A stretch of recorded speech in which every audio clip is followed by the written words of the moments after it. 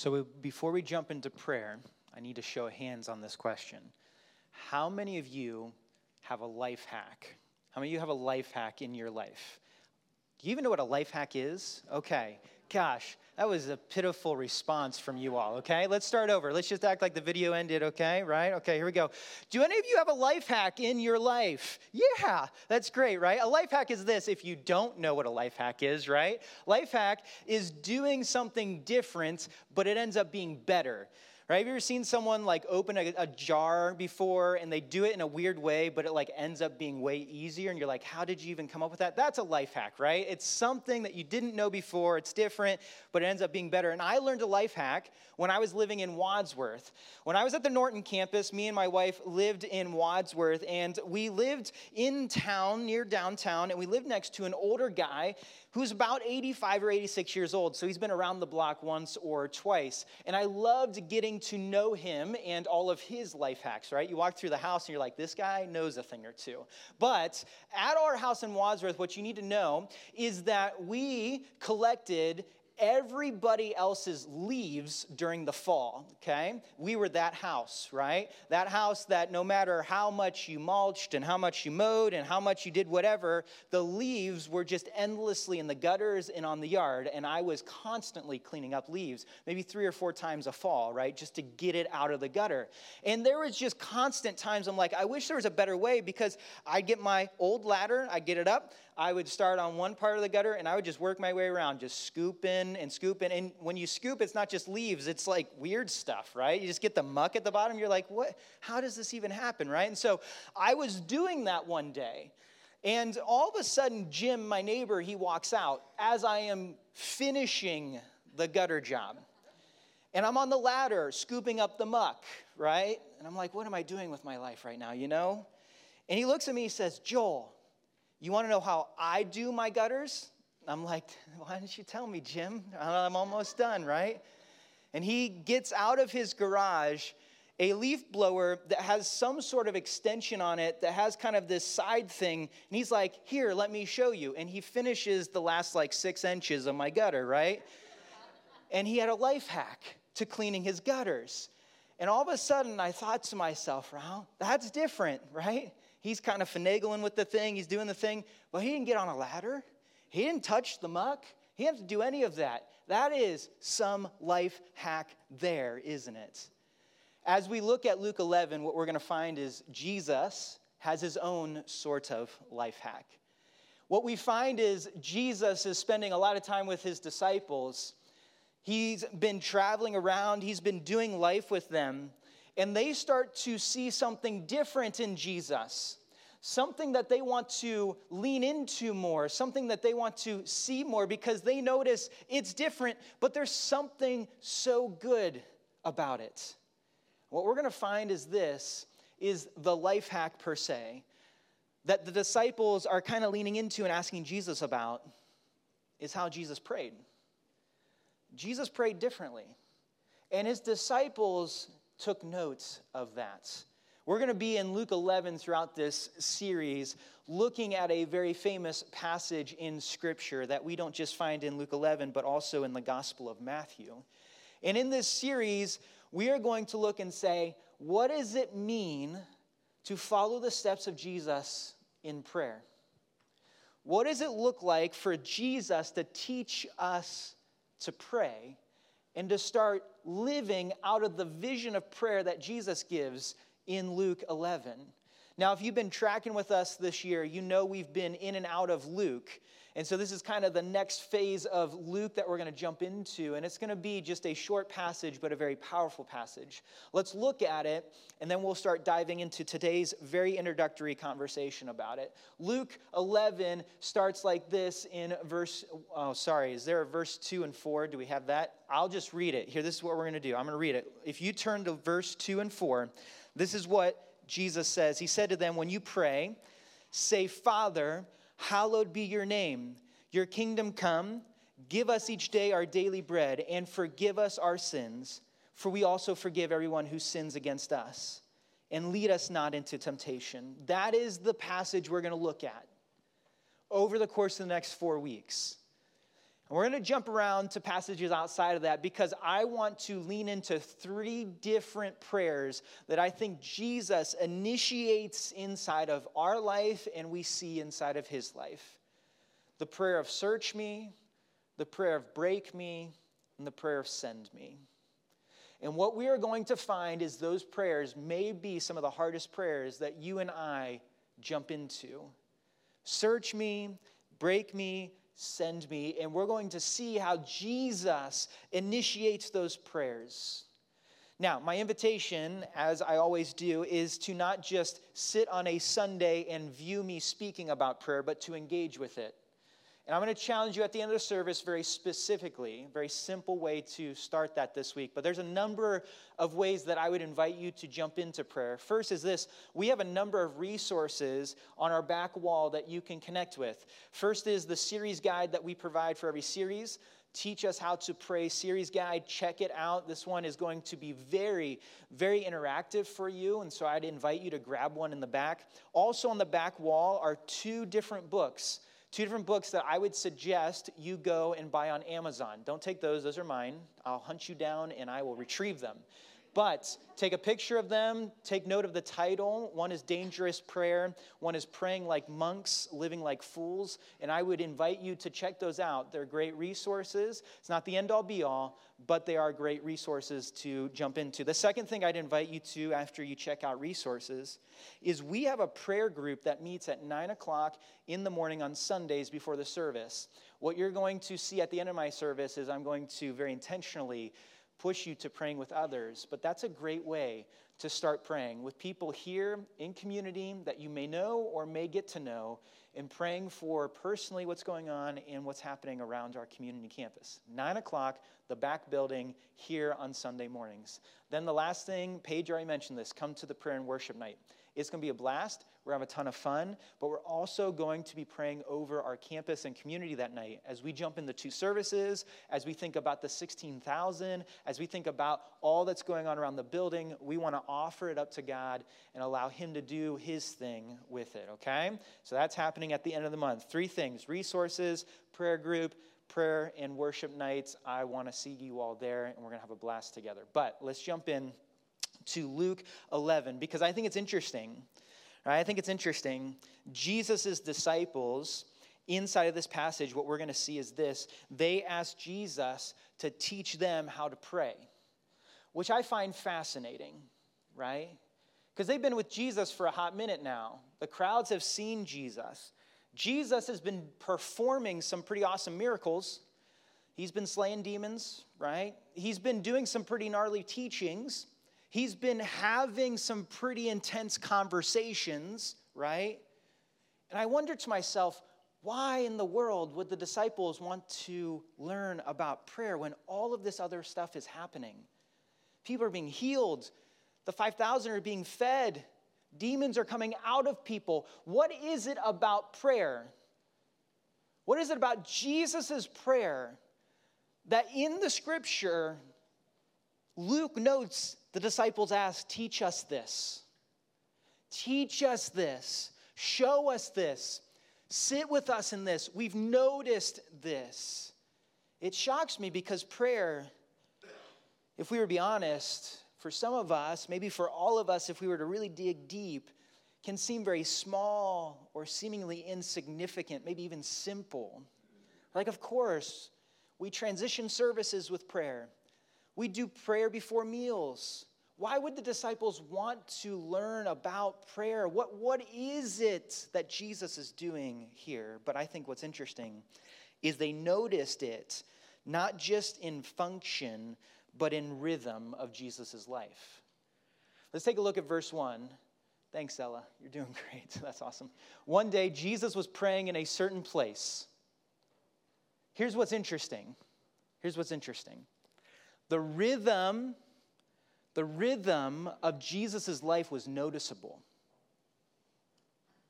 The rhythm of his life was noticeable. He had been praying in a certain place. And praying in a certain place, in such a place that he probably had It was probably something that was rhythmed into his life, a schedule of sorts, that he was there with the Father. And I don't think it's just as much that Jesus knew how to pray and the disciples didn't, but Jesus was consistently, constantly praying, and the disciples noticed it. There's a number of passages where they're like, where's Jesus at? Or Jesus comes back to them after prayer. He had a rhythm of it, and it was different. And they took notes of that. And as the disciples watched, they started to become interested. They started to become interested because prayer in a first century Jew's life was significant. They memorized scripture. They memorized prayer. They memorized things. And prayer was significant in their life because there was a teacher and there was disciples, and they would have had a rhythm of their own prayer. And what we notice is that the teachers of the day and their disciples even had their own sorts of prayers. That each teacher would have taught maybe a little bit differently, or a little bit here, a little bit there. We see going on in verse 1, we see this. When he finished, one of his disciples said to him, "Lord, teach us to pray, just as John taught his disciples." We see that there was a rhythm, not just of prayer in Jesus' life, but prayer was a conversation all around. Prayer was a conversation for even John the Baptist, who was Jesus' cousin, and his disciples. And they would have been taught, as John prayed, how to pray in a sense. And so what we see is, in the first century Jew life, they would have noted that their teacher was praying, yes, but how was he praying? Teach us to pray just like John taught his disciples. We want to be in tune with what you're doing and how you're doing it and how you're playing it out. And what's interesting is this, is I think we read this, right? Lord, teach us to pray. And maybe for some of us, we know the background, we know the context, and we're like, it's understandable for a first century Jew to want to learn how to pray. They were indoctrinated into it. They were learning it, they were processing it, they knew it from a young age. Of course, they'd want to learn how to pray. But what does it mean for us today?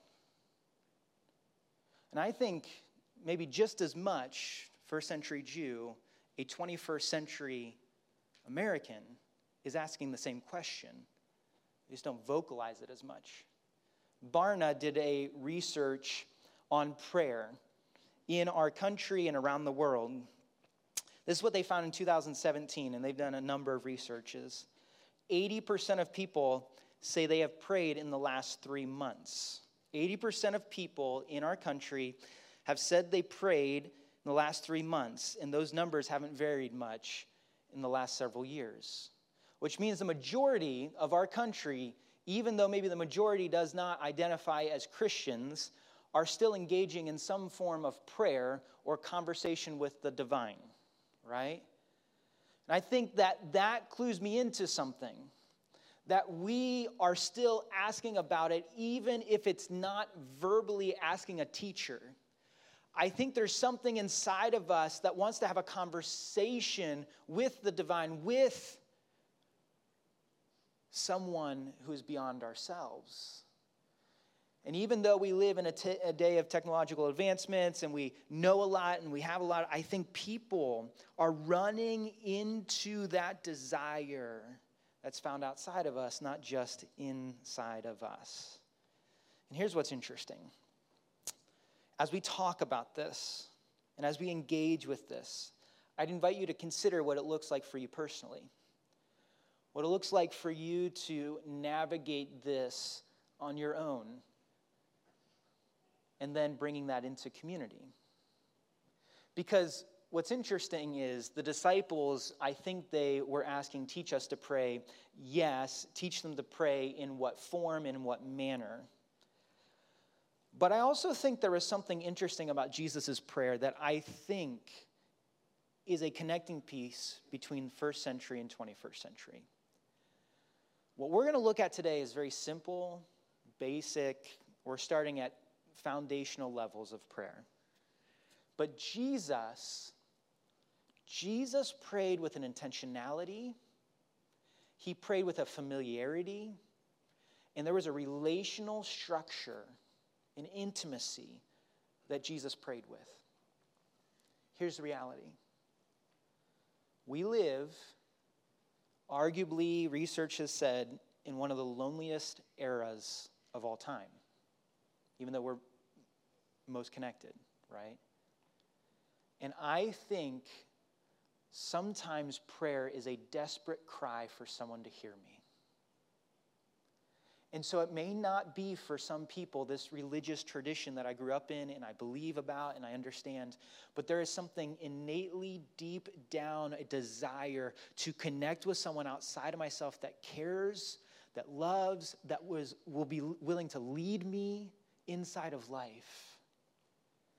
And I think more than ever, the conversation of prayer is one not just that in the church we're navigating, but even maybe those who are lost and are trying to figure out life are in some way navigating. I think there was a research poll that said 6 out of 10 atheists even said they've prayed at one point or another, right? All of us at some level want to dig into something outside of us because of hope, because of meaning, because of purpose. Because here's the reality. I think what Jesus is going to show us inside of prayer is revolutionary and hard. Because prayer often is something we look at and maybe believe lies about. Let's start there. Before we get to what Jesus says about prayer, what do I tend to believe about prayer and just allow it to be the thing that I believe?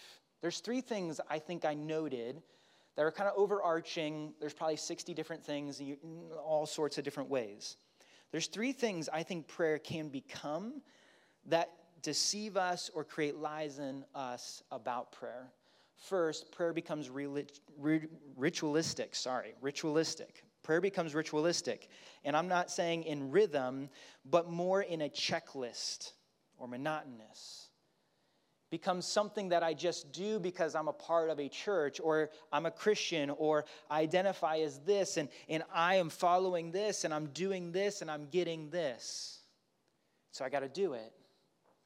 And here's the reality, right? That's not always bad. It's good to have rhythms. We'll talk about that. It's good to maybe even have a ritual of doing it. But if that's all that it becomes, is checking off the list and going through the routine, it falls flat. And here's the reality. Even as your pastor, it's very easy to get into a rhythm of prayer that is monotonous, checklisty, and I've got to do it. Prayer for me has brought guilt and shame and fear and exhaustion. Prayer for me has been something that I wrestle with and I ask God about. I'm like, what do I do with this? Prayer for me has not always been a simple, and still is not a simple, process or rhythm. So many times I found myself in this box where it's just checklist after checklist, and I got to cross my T's and dot my I's and do all the things with it. And maybe for some of us, that's where it's at. We're like, we do it before bed, we do it in the morning, we do it before we eat. Check, check, check. And that's where we leave it. Maybe for others of us, prayer becomes about right and wrong. Right and wrong. For some of us, right, and I've been in this boat before, we're nervous to pray because we're not sure we're going to say the right things. Or we're not sure what to say. We're not sure how to engage it. And so it becomes, am I doing the right thing or is it the wrong thing? I don't want to pray out loud because I'm fearful what others are going to say or what is going to happen here. And we base it, and ultimately it gets based in guilt or shame. I'm not as prepared as they are. I'm not as gifted as they are. I'm not as well articulate as they are. And all of a sudden prayer becomes about the right way and the wrong way of doing it, and we miss the point inside of it. And I've been there. Have you ever sat in a setting where you're going around, they're like, it's prayer time, popcorn prayer, right? Student ministry, popcorn prayer. And then the first person prays, and you're like, that was like a speech. that was planned out for months, right? I couldn't do that even if I wrote it out. You're like, how do I do this, right? You're like, praise the Lord, it's popcorn prayer, because the popcorn can just pop right over me, right? And I can just keep going. Some of us were sitting in that seat. We're like, oh, I'm not even sure. But here's the reality. Some of us sit in that seat even individually.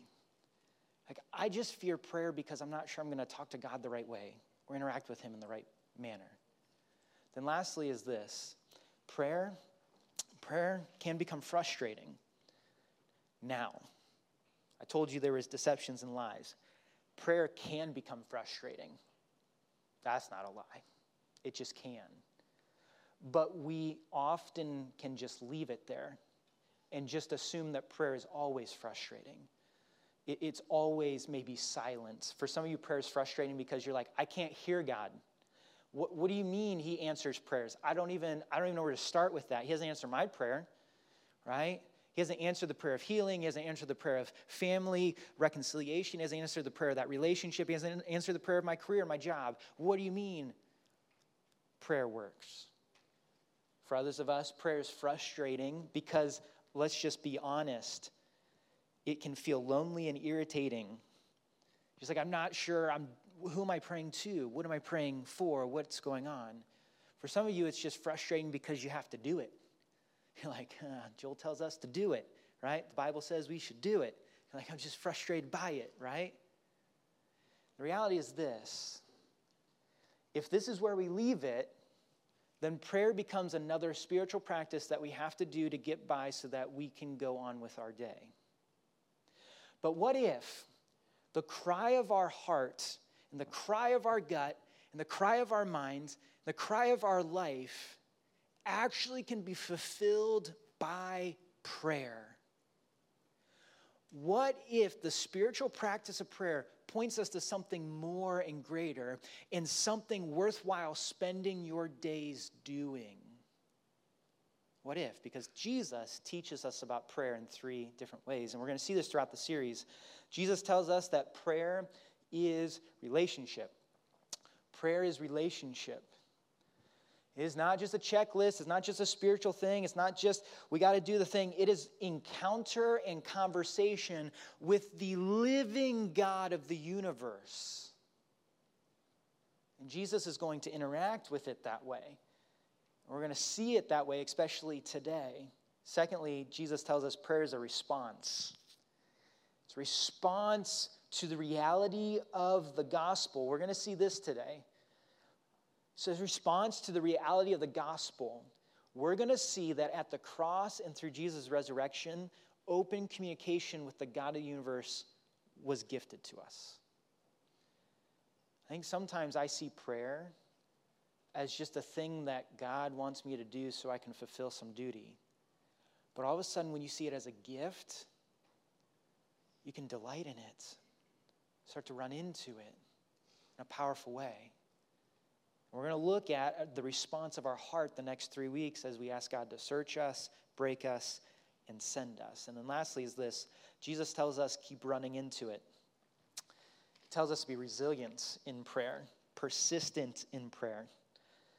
I think he's asking the question as we pray, what if prayer was less about a conclusion or answer and more about persistence and resilience in relationship? Right? What if it was less about a conclusion and an answer and more about persistence and resilience inside a relationship? And I'm not saying that conclusions and answers aren't in prayer or aren't good. But what if it was more? One of the books back there, Praying Like Monks, Living Like Fools, is written by Tyler Stanton. He would say this about prayer, and then we'll jump into where we're going today. Prayer can't be mastered. So take that burden off your shoulders, right? Like, I'm not sure how to do it. Cool. No one else in this room does either. Perfectly. Some maybe know a little bit more because they've engaged with it. Some maybe a little less. You can't be mastered. Prayer always means submission, though. To pray is to willingly put ourselves in the unguarded, exposed position. There is no climb. There is no control. There is no mastery. There is only humility and hope. You ever thought about prayer that way? Prayer is actually running after our hearts. And in running after our hearts, inviting us to see God differently interact with God differently, and to see our hearts transformed in the process. Because here's the reality. Sometimes I pray with control in mind. God, do this, do that, have this for me. Sometimes I do it so that I can feel spiritual. I climb the mountain as high as I can. But what if prayer was more about our hearts being humbled and running into hope? What if prayer wasn't about you checking off the list and grabbing all the resources and doing all the things I said, but actually running into God and saying, I want you to have my heart? What if?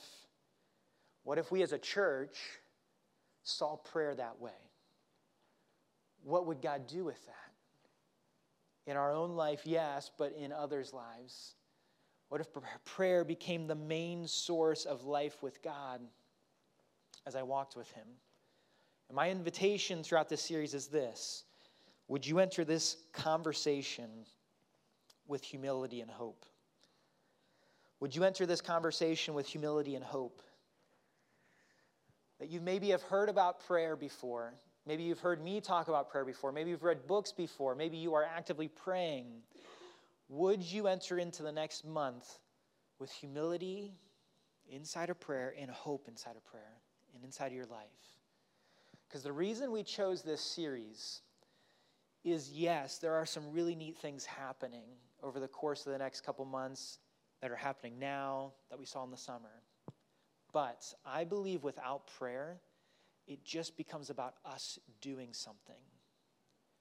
But what if we blanketed this entire thing in prayer and allowed God to do his thing and offered it all up to him?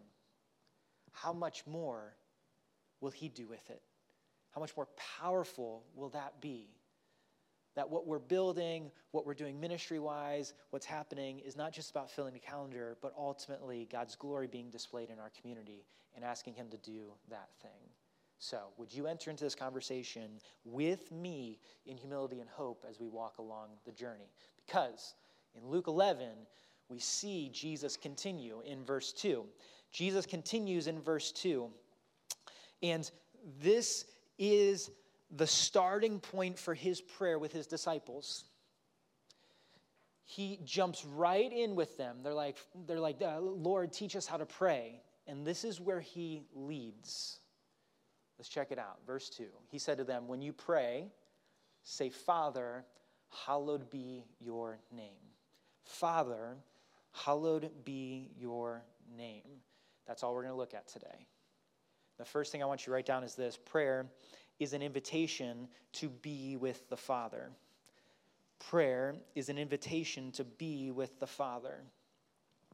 Here's the reality. That first statement would have been shocking, almost repulsive to the first century Jews, to the disciples. Jesus was speaking to the God of the universe. They would have had the title Yahweh in the form of addressing him as Father. They would have heard him address Yahweh as Father. And if his disciples were here, they'd be like, yes, that was shocking. Because a first century Jew had a very, very distinct view of who God is. They would have seen him as the holy creator, king God that was the pillar of the fire in the desert, that they would have probably been a little bit intimidated by and would have approached with the utmost reverence. To call God Father would almost be shameful, would almost be in a mocking kind of way, they would have thought. Like, how could you even approach him as such? So this kind of takes a step back, and as they interact, they're like, Jesus, why are we starting here? And that's exactly why Jesus's first statement is so powerful. Father, hallowed be your name.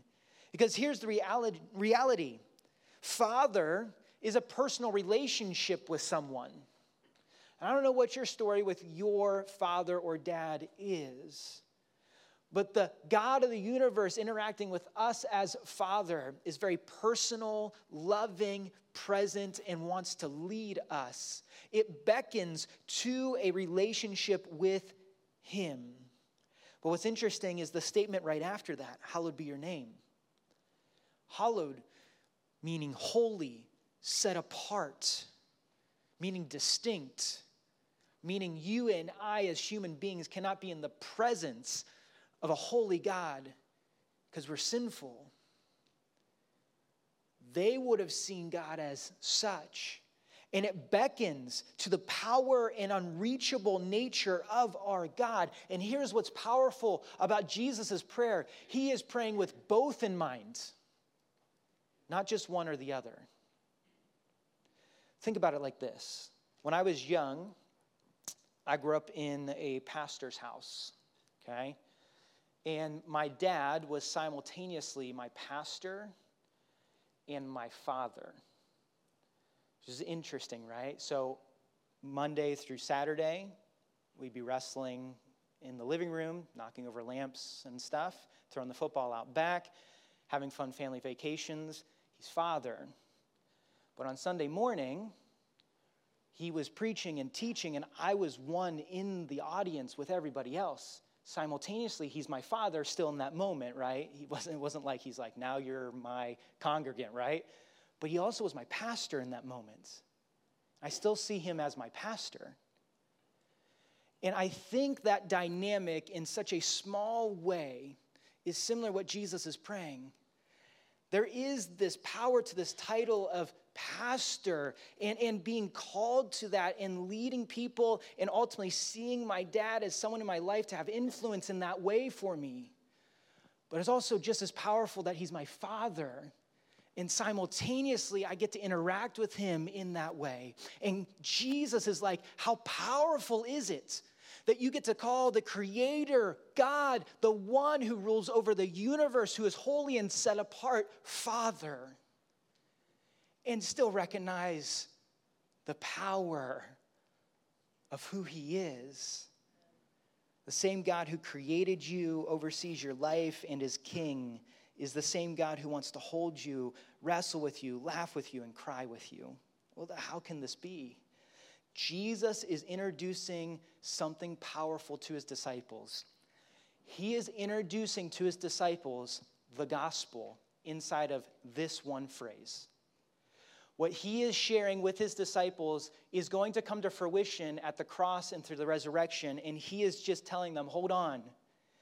Because it'll all make sense when you see me go to the cross and then rise again. Because the all-powerful creator, king of the universe, who guides, directs, governs, and judges, uses his power and his holiness to get personal with us.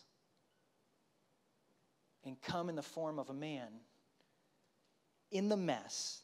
And he decided to use his set-apartness to save us, not condemn us. That's really powerful. That what we see in here is an ode to the gospel. The fact that we can call him Father and yet hallow his name, his character, that we can worship and be in awe of who he is as creator, king, God, creator, who is set apart and distinct, means that we can interact with the God of the universe in a different way than we ever have been able to before, and it's all because of Jesus. It's all because of what Jesus did. Now, here's the reality. I think just as offensive as it would have been for a first century Jew to hear Jesus say, Father, I think for a 21st century American, it's all too familiar. Here's what I mean. That the title, Father, for us to be able to say that came at a cost. That when we approach the throne, and we approach God in prayer, we have to recognize that the deep love of the God of the universe, allowing us to approach his throne as Father, came at a cost of his only Son, Jesus. It's not something that should scare us away, but ultimately, the invitation of open communication and open relationship, becoming a child of God, is not something that just is warranted to me and something that just because I walk this earth, I get. It came at a cost and a sacrifice through Jesus, living the life that you and I could not live, dying the death we deserved and rising again so that we could have life. And inside of that, you and I, when we say yes to Jesus, we become a child of God. And what Jesus is introducing to his disciples is this open communication that now Yahweh, the God that you hallowed his name, he was set apart. He was the pillar of fire. He feels distant. You're not even saying his name verbally because you're so intimidated by it. You have reverence for it. You're interacting in that way. Now you can address his Father because I'm here. This is why prayer is such a gift. This is why when we talk about prayer in this series, it is not a ho-hum, we got to do it, or it's not a burden. It is a gift that Jesus died for, rose again, for us to be able to have a relationship with God through Jesus, which opened the wave of open communication to God. Do you understand that? The break between humanity and divine has been broken at the cross and through his resurrection. And there's something beautiful about that I think all of us, whether saved or lost still, yearn for. And it's only found in Jesus. So first, it's an invitation to be with Jesus, the gift be with the Father, a gift initiated by Jesus. My invitation is this: if you've never said yes to Jesus, we would say it's as simple as accepting the free gift that he's offered to us. Accepting that you and I, all of us, are sinners in need of a Savior. And recognizing that I need to turn from trusting in myself or in other things and trust in Jesus as the only one. And then to start following him in his kingdom in everyday life. Is that going to be a perfect step-by-step experience? No. And yet I keep being invited to turn to him, keep being invited to see him, keep being invited to follow him. And prayer is one of the main sources of that conversation, especially when you're struggling. So I'd invite you, if you've never said yes to Jesus, this conversation will open up in new ways if you initiate that conversation. And we'd love to talk to you about that. But here's the reality. If you're a follower of Jesus, eyes up here, prayer cannot get old. Because the gospel is written all over it. The blood of Jesus paid for it. His life rising again gave us the ability to have relationship with the all-powerful God who has become our Father and loves us in that. Secondly, prayer is an invitation to see who I am. Prayer is an invitation to see who I am. Right? This will be a little bit shorter section, but basically when you and I say yes to Jesus, we become children of God. Prayer is one of the greatest ways to be reminded of who you and I are now in Jesus. The fact that we get to pray and with a familiarity of Father is such a blessing. It reminds us of the love and the grace and the goodness of our Father, that he would send his Son to die for us. It's a reminder that I am now a child of God, an ambassador. I have purpose and meaning, and I love this. I think in light of that, the writer of Hebrews writes chapter 4, verse 16 in such this way. It says this: let us then approach God's throne of grace with confidence, so that we may receive mercy and find grace to help us in our time of need. Here's the reality. Because of what Jesus has done in the previous verses, it talks about Jesus being our high priest. He stepped in the gap. He was the mediator. And all of a sudden, through his death and resurrection, you and I, through Jesus, can have an intimate personal relationship with God. And no longer do we have to cover up? No longer do we approach scared. We approach with confidence because now we're approaching our Father who's on the throne and we're his child. Well, does that mean just when things are going well, Joel? Nope. I think this verse is actually written in such a way for when crap's hitting the fan, if you know what I mean. Because here's the reality. A lot of us see prayer as just when I'm feeling good, or when I'm feeling great, or when I'm feeling it in the rhythm of my life. But you know when prayer is the most powerful? Is when I run into the throne room of the God of the universe who sent his son so that I could become his child. He is now Father. So I run into the throne room of my Father who is willingly there to receive me and lavish grace and mercy upon me when things are not going well and when I am sinning and when I am stuck. That is some of the most beautiful moments in prayer. Not when I'm doing well, but when I'm not. And the same God who saved me way back then, maybe for some of us, continually is saving me. And he wants me to turn and run into his throne room with confidence. Why? Because he loves me. And he didn't just send Jesus so we'd had some fun story to talk about, but literally the death of Jesus paid for us to have the confidence to run in and beckon to the relationship we have with him. And he says he's going to lavish mercy and we're going to find grace when it doesn't make sense. Listen, prayer, it reminds me of who I am. It reminds me that I can run into the relationship with the God of the universe and call to him as my Father in my time of need, both to see him personally and powerfully. Lastly, prayer is an invitation to experience life. Prayer is an invitation to experience life. I didn't really know the right words to phrase this, but I think it does justice. Prayer, what we'll find out in the next 3 weeks in particular, is more about communion than it is conclusion.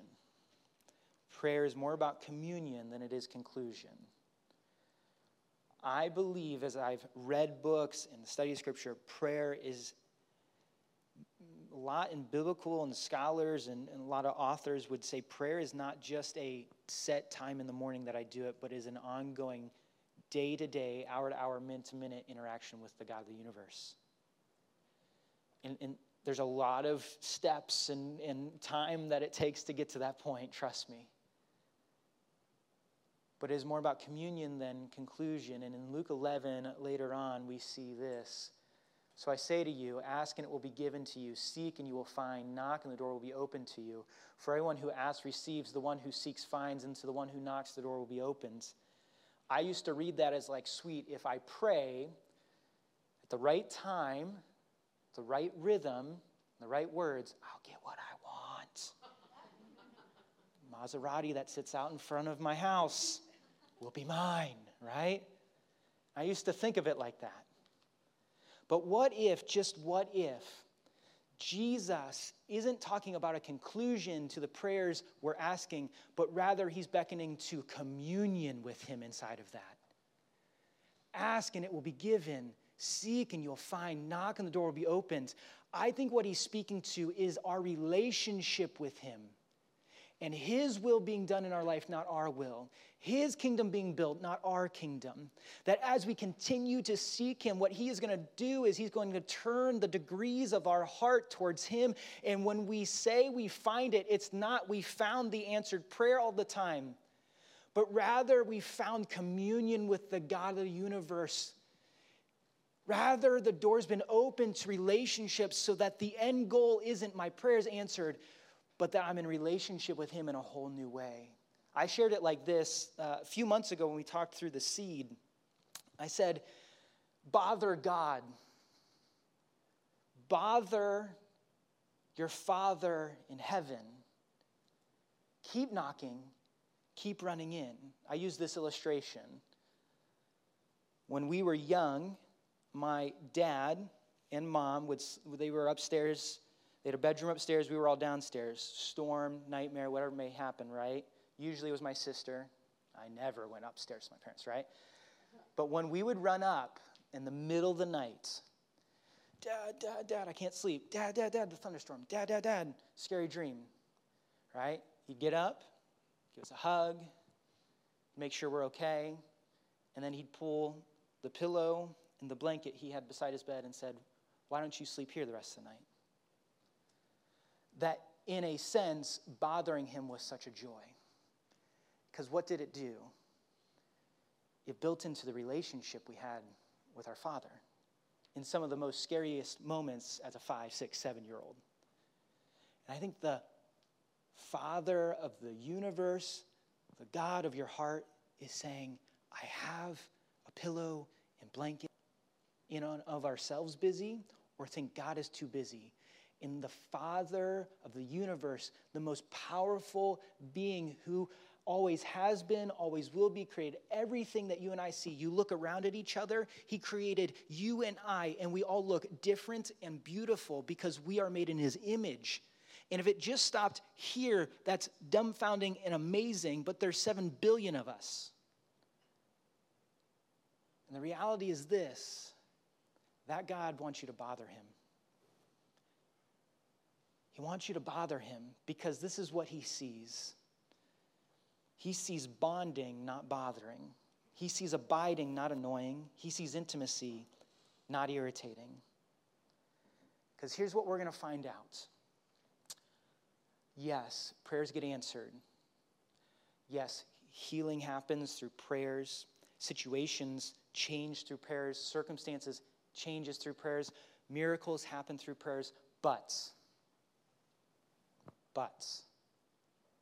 I think the central thing about prayer is not that my things get answered, but that my relationship with him flourishes.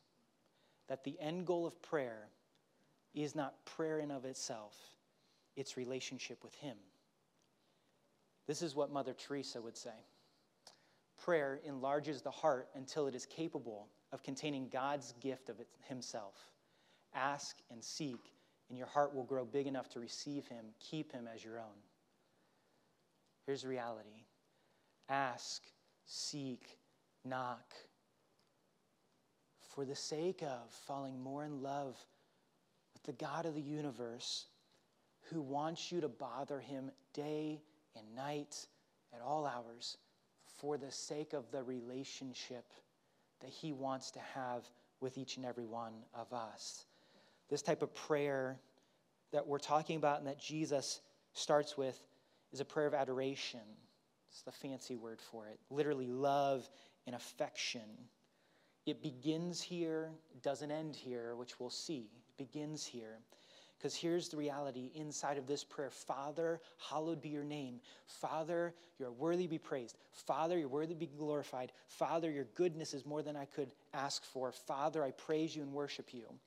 Inside of that, we begin to recognize the love God has for us, who we are in that, and how to love others out of that. This kind of prayer is a rebellion against the lies of the world. And the lies that we often tell ourselves and the lies that Satan tells us.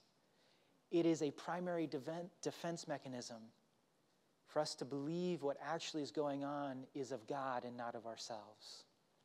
Here's where I want to end, though. What do we do with this today? What do we do with this today?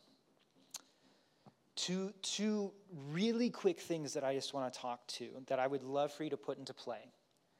So I share all that, and you're like, that's great, Joel. I'll grab a series guide. Maybe I'll check out the books if the cover looks really cool. Maybe I'll go to the prayer gathering. I don't know, right? Maybe you have young kids and it's just not possible. Two things I want you to do with this, if you do nothing else. Just two things. I believe that prayer is more powerful than we give it credit. Two things. First is this. Pray as you can with who you can. Here's the reality. I know what is going on. You're flaunting prayer facts in front of us, but I don't have the time. My calendar doesn't fit with it. I don't even know where to start. I'm not even sure where to go with it. I've heard this quote. I don't know who to attribute it to, unfortunately. But it says, Pray as you can, not as you want. We all want to pray like the monks out in the desert that pray for like 8 hours straight. I can't do that. Just to let you know, be encouraging. Pray as you can, with who you can. If that's a minute a day, start there. If that's an hour a day, start there. If that's 30 seconds, when you pop out of bed, your kids are screaming, they're running around the house already, you're like, what is happening? You just start there in 30 seconds. Father, grab your spouse, grab your kids, grab a friend, pray with them. Just pray as you can. Start where you can, with who you can. 9 o'clock prayer gathering is back there. If you're available, that's a great place to start in it. Listen, eyes up here. I don't want to lose you. If some of you are like, I'm just mad and angry, upset, pray as you can. Our God is bigger, doesn't intimidate him if you come at him with the right, left, right. Pray as you can. Well, God, why? God, this. What? Pray as you can. If you're nervous and intimidated, pray as you can. God, I'm not sure how to do this. It feels weird. It feels messy, right? If you're jubilant, pray as you can. If you're depressed, pray as you can. With who you can. Barna also found out most people, 98% of people, say they pray alone. Only 2% said that they pray with others, vocally. With who you can, so that it becomes a movement of prayer, not just an isolation of prayer. Lastly, as the worship team comes up, pray with a rhythm in your schedule. This dovetails a little bit. Pray with a rhythm in your schedule. This would be my encouragement. Find this week, write this down in your notes, on your forehead, your palm, on your shoe, wherever. Be still with the God of the universe for 1 minute each day. And you're like, what does that mean? It means literally what I'm saying. Just be still. Just, God, I want to be with you in prayer. Be still for a minute. Hear from you. I want to quiet my soul, my life. And I want to have a conversation with you. Just 1 minute just to be still. Because in that, I think we encounter God uniquely. This is what Psalm 46:10 says. He says, be still and know that I am God. I will be exalted among the nations, exalted in the earth. The Lord Almighty is with us. The God of Jacob is our fortress. Be still. And as you're still, you slowly start to walk the path of knowing who is God and who is not.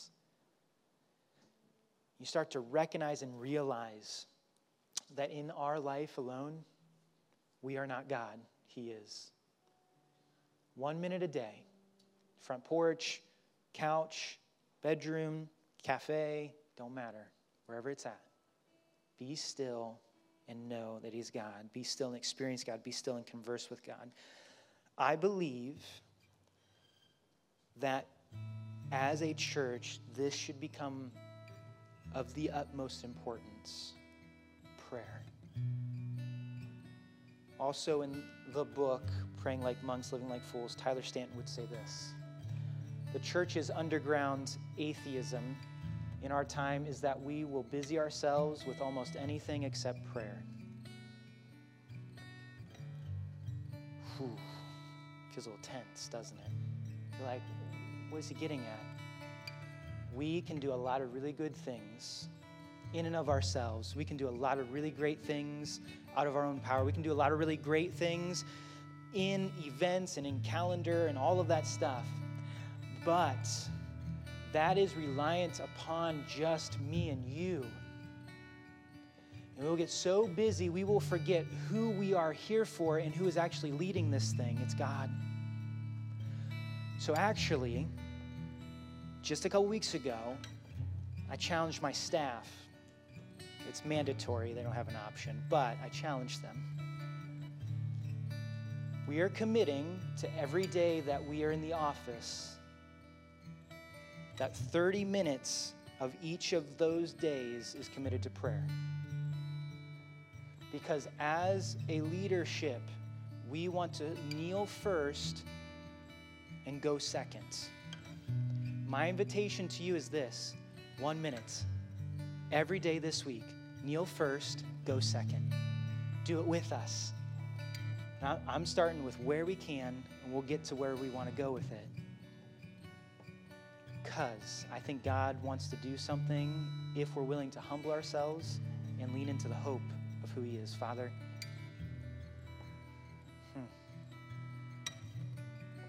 this is a gift. All of this. A gift that we get to talk to you. A gift that we get to relate to you, that we get to be with you, that we get to be personal with you, that, Father, this service is not about spewing facts and singing songs. It is about you. Thank you for sending Jesus to save us so that we could make life less about us and more about you. And yet that comes at a humbling way. Father, we praise you. We praise you for your goodness and grace. Praise you for your justice and mercy. We praise you that you celebrate us and you call us out at the same time as any loving father would. Thank you for giving us not just good gifts, but the greatest gift, which is Jesus. Thank you for calling us children. Thank you for doing for us what we could not do for ourselves. So, Father, as we sit here, would you make this next part not about us getting through the last song to get to lunch or get to whatever, but would you make it about you? Would your Spirit breed confidence in us to enter into your throne room in this moment? And Father, I ask that even starting today, you would search our hearts. You break us for the 16,000, the lost people in our community, and that you would send us, Father. Send us this week. Move us into places that we were not anticipating or asking for. Move us into the uncomfortable, the messy, for the sake of your glory and your grace being experienced, Father. You are good. So in the quietness of this next song, would you stir in our hearts? We praise you. Thank you, Father, for allowing us to talk about you and with you. We pray this in your name.